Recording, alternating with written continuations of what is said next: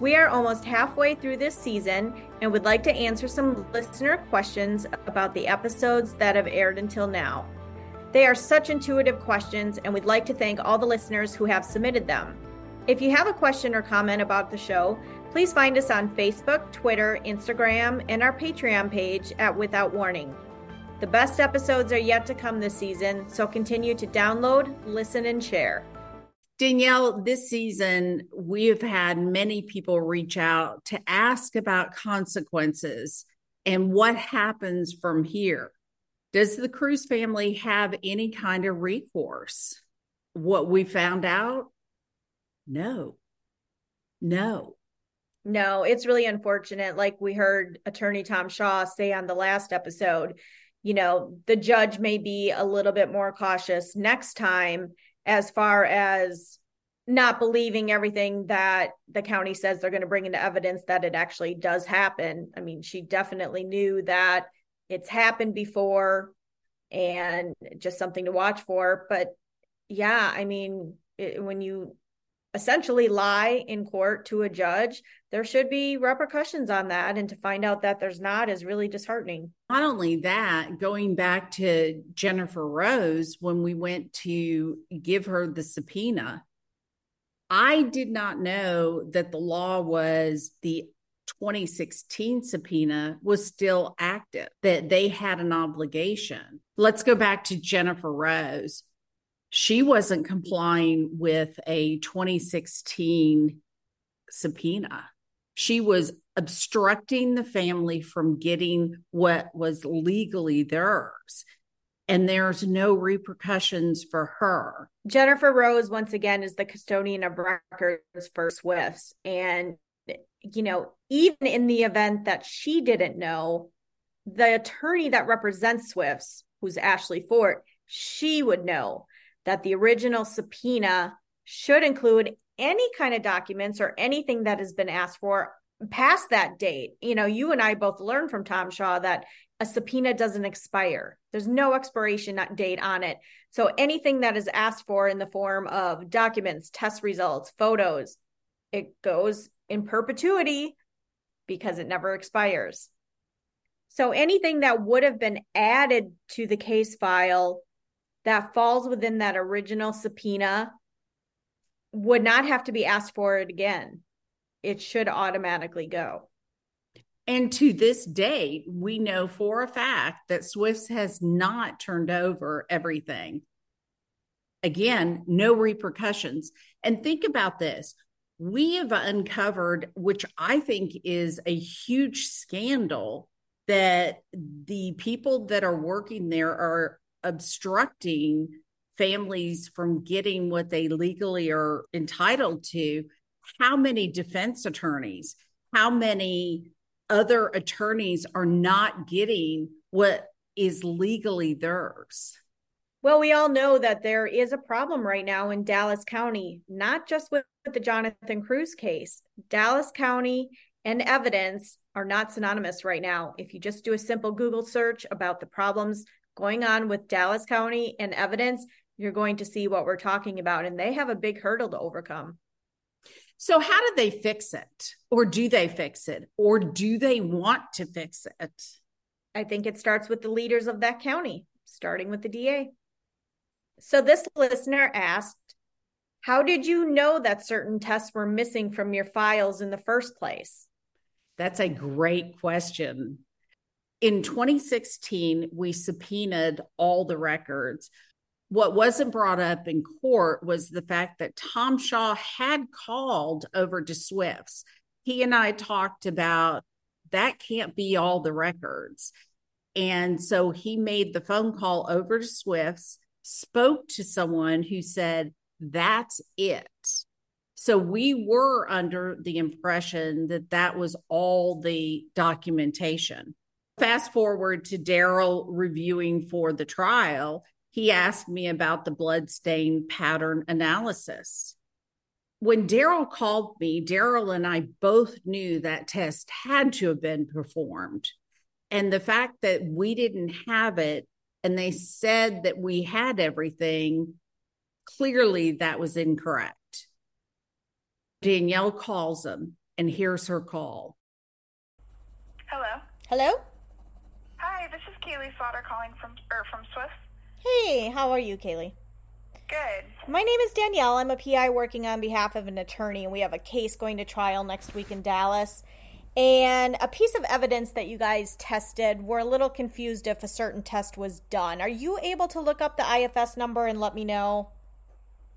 Yes. You already have the report for it? Yes.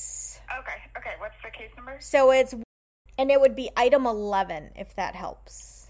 Okay. So it's a 2014 case? No.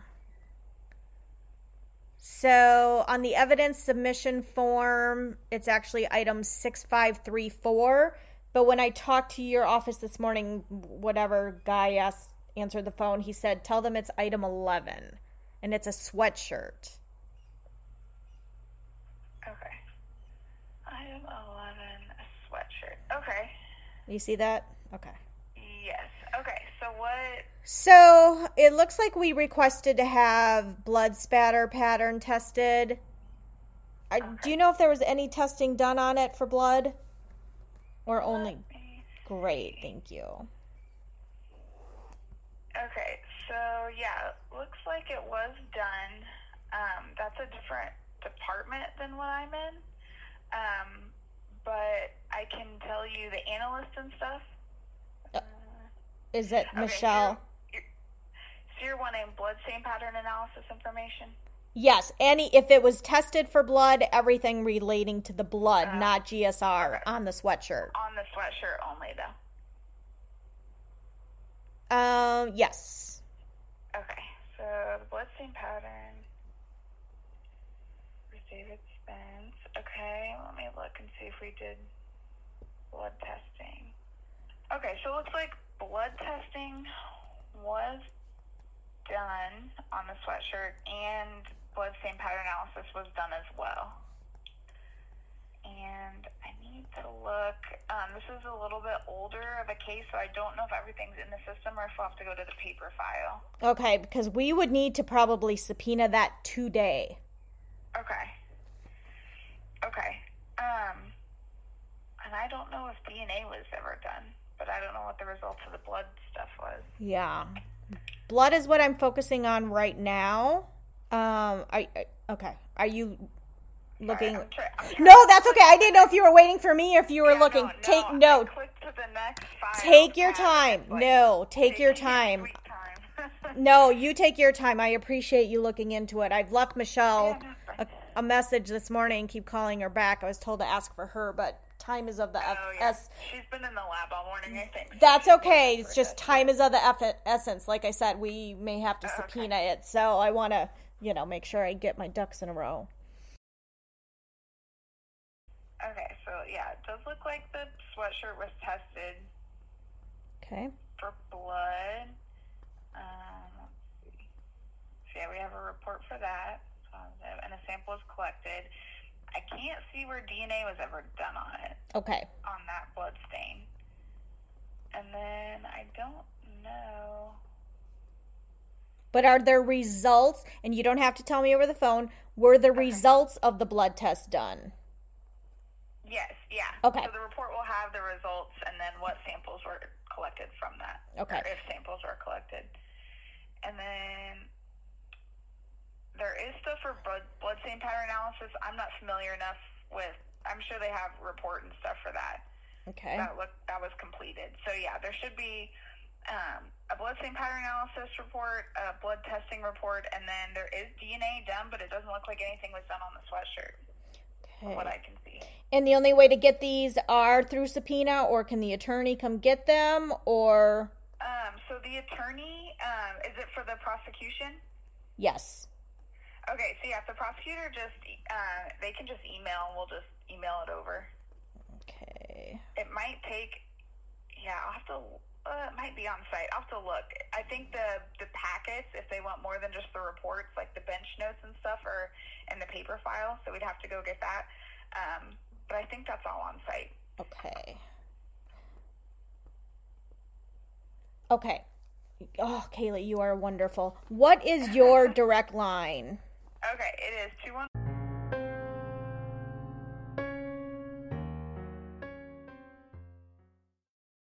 Okay. My name is Danielle. I might be calling you back after I talk to the attorney, so just wanted to let you know, okay? Okay, no problem. All right. So have that available. Okay. Okay, so because we will be doing something today, so just kind of have it available. All right. Okay. All right, Okay. Kaylee. Thank you so much. Yeah, no problem. All right. Bye. That is how we knew that information was being withheld. We've learned in the Danny Smith case that just because evidence is submitted to the forensic lab, it doesn't mean that the police department or the sheriff's department asks for those items to be tested. Just because they submit a hoodie doesn't mean they want it done on the hoodie. So our question was, in this case, Brenda's hoodie went to Swift's for examination. Did they do the testing? Did Capel police ask them to perform the testing on her? What they told us was, yes, they did run the testing. How do we get the results of that? Well, let me let you talk to the analyst who did the results of the testing. I then called the analyst who wouldn't call me back at first. I had to keep calling her. And she said, yes, you can have the results, but you need a subpoena for them. She wouldn't even give them to Taylor Shaw, the attorneys. And we had to subpoena them again, even though the original subpoena never expired and it should have fallen under those parameters. We subpoenaed them once again, and you heard the audio of it on the last 2 episodes. The next listener question is, what did you feel was your biggest hurdle going to trial? Well, after so many dates being changed and delayed, I had said to you, Sheila, I will believe it when we're sitting in the courtroom. So the biggest hurdle was getting there in the first place. After that, in my case, it was the first time I attended a trial. So there was just a lot of moving parts. I didn't even know if I could put my bottle of water on the table with the attorneys. It was those kind of things that I was just so scared of or nervous about. But I just really wanted to make sure that the Cruz family was able to tell the story of what happened to Jonathan. And it's up to, the jurors to decide. And that's always really nervous. These are strangers who are hearing the story for the first time. And you just really hope that the attorney and the family is able to tell the story of what happened in a manner that they believed it. For me, I believe not only getting to trial, but getting the city of Coppell to do the right thing and do the tests that should have been any kind of investigation basics. And now that we've got the video and a lot of the information we didn't have before, I now realize why they didn't want to provide that information, because of how poor they look in their investigation and the poor job they did. I get that. But this case, you can overcome it as we did because it's so solid with any kind of forensic person. They could do what we did, show that Jonathan did not shoot that gun. There were only 2 people in there, so it had to be Brenda. The next question is, why didn't the defense side have an expert? I believe Tom Shaw spoke to that in the trial. He said there's no expert that would agree that she did not shoot that gun. What was Brenda's demeanor in the courtroom prior to testifying? Several things to that question that I think I need to address. I was worried about the Cruz family and how they would feel in the same room with Brenda, knowing what they know now. I knew that Brenda was going to come in as prim and proper, dressed very conservatively, and be on her best behavior. What my investigation had shown was that Brenda was always the victim with all of her friends, with anybody who came in contact, her employers, that she was always the victim and she was always the underdog. That's what she presented. So I was wondering when we went to trial, how is she going to portray that to the jury? She comes in, she is dressed very conservatively. She has a new haircut. She's got her glasses, and she is very contained. Having the Cruz family there was difficult because that's the first time they've been in a room with her.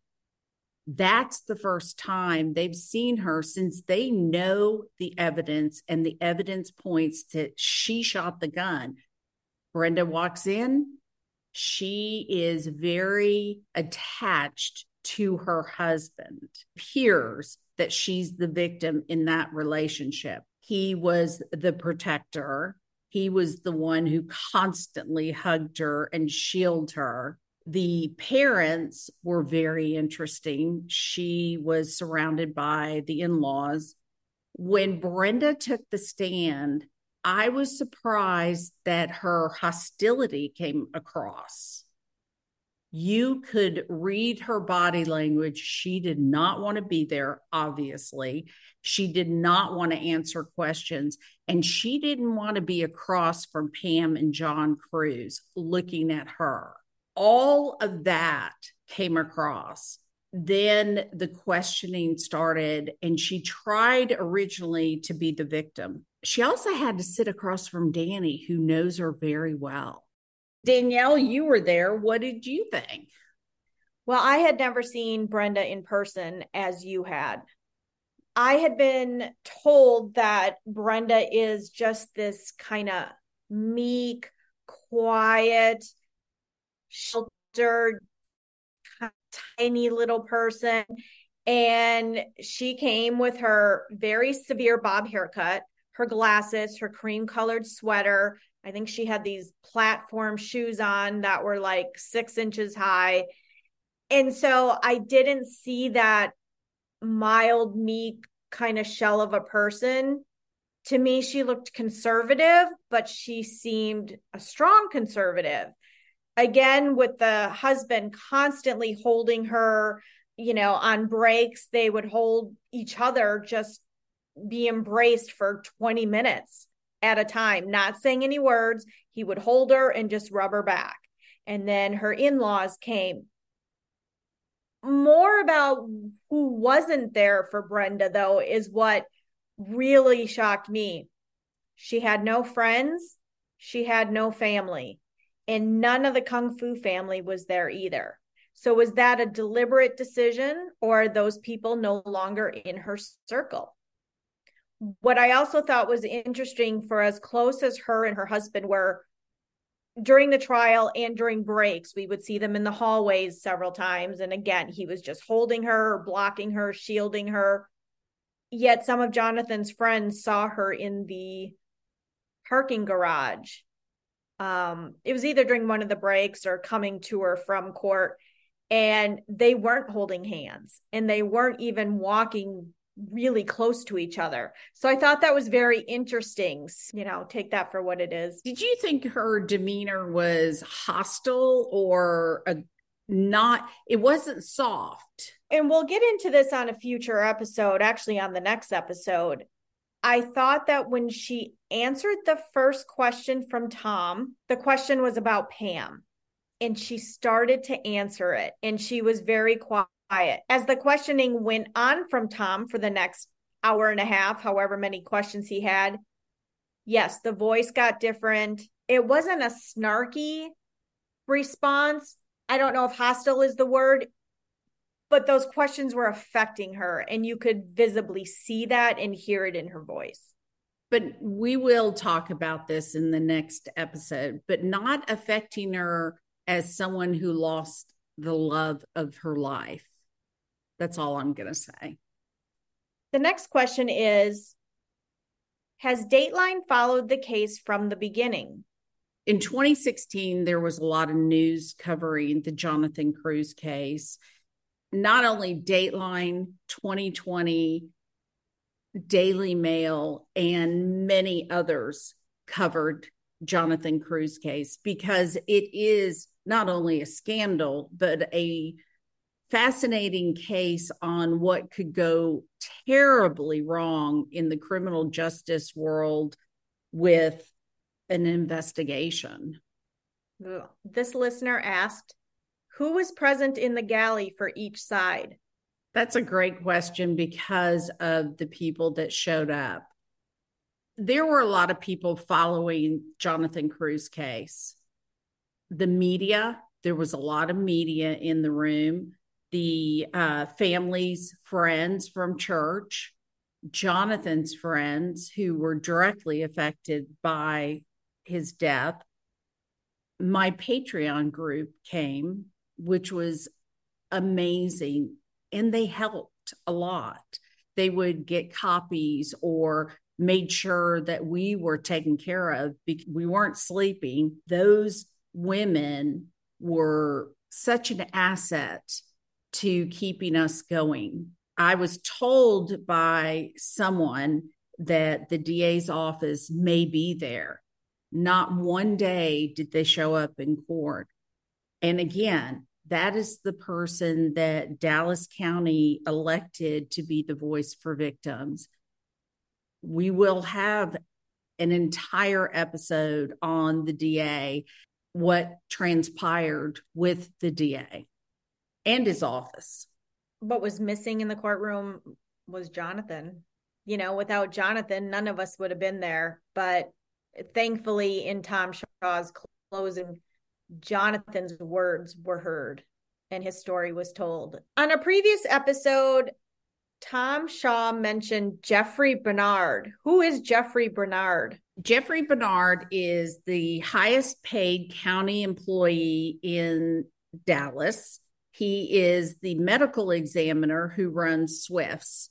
And we will be doing an entire episode on Jeffrey's handling of this case. The last question is, what can we expect to hear going forward this season? You'll hear from Brenda and what she was asked during trial.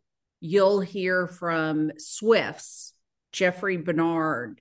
You'll hear from the DA. You're going to get behind the scenes and why this is so important. The Cruz family is exposing what is going on in Dallas.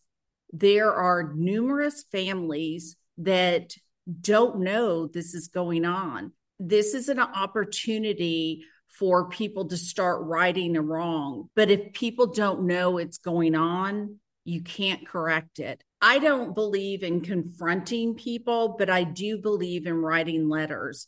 You can write the city council in Coppell. You can write the police station. You can write the DA. You can write Swifts. Now, I do realize that many of those letters are going to be thrown away and not paid attention to.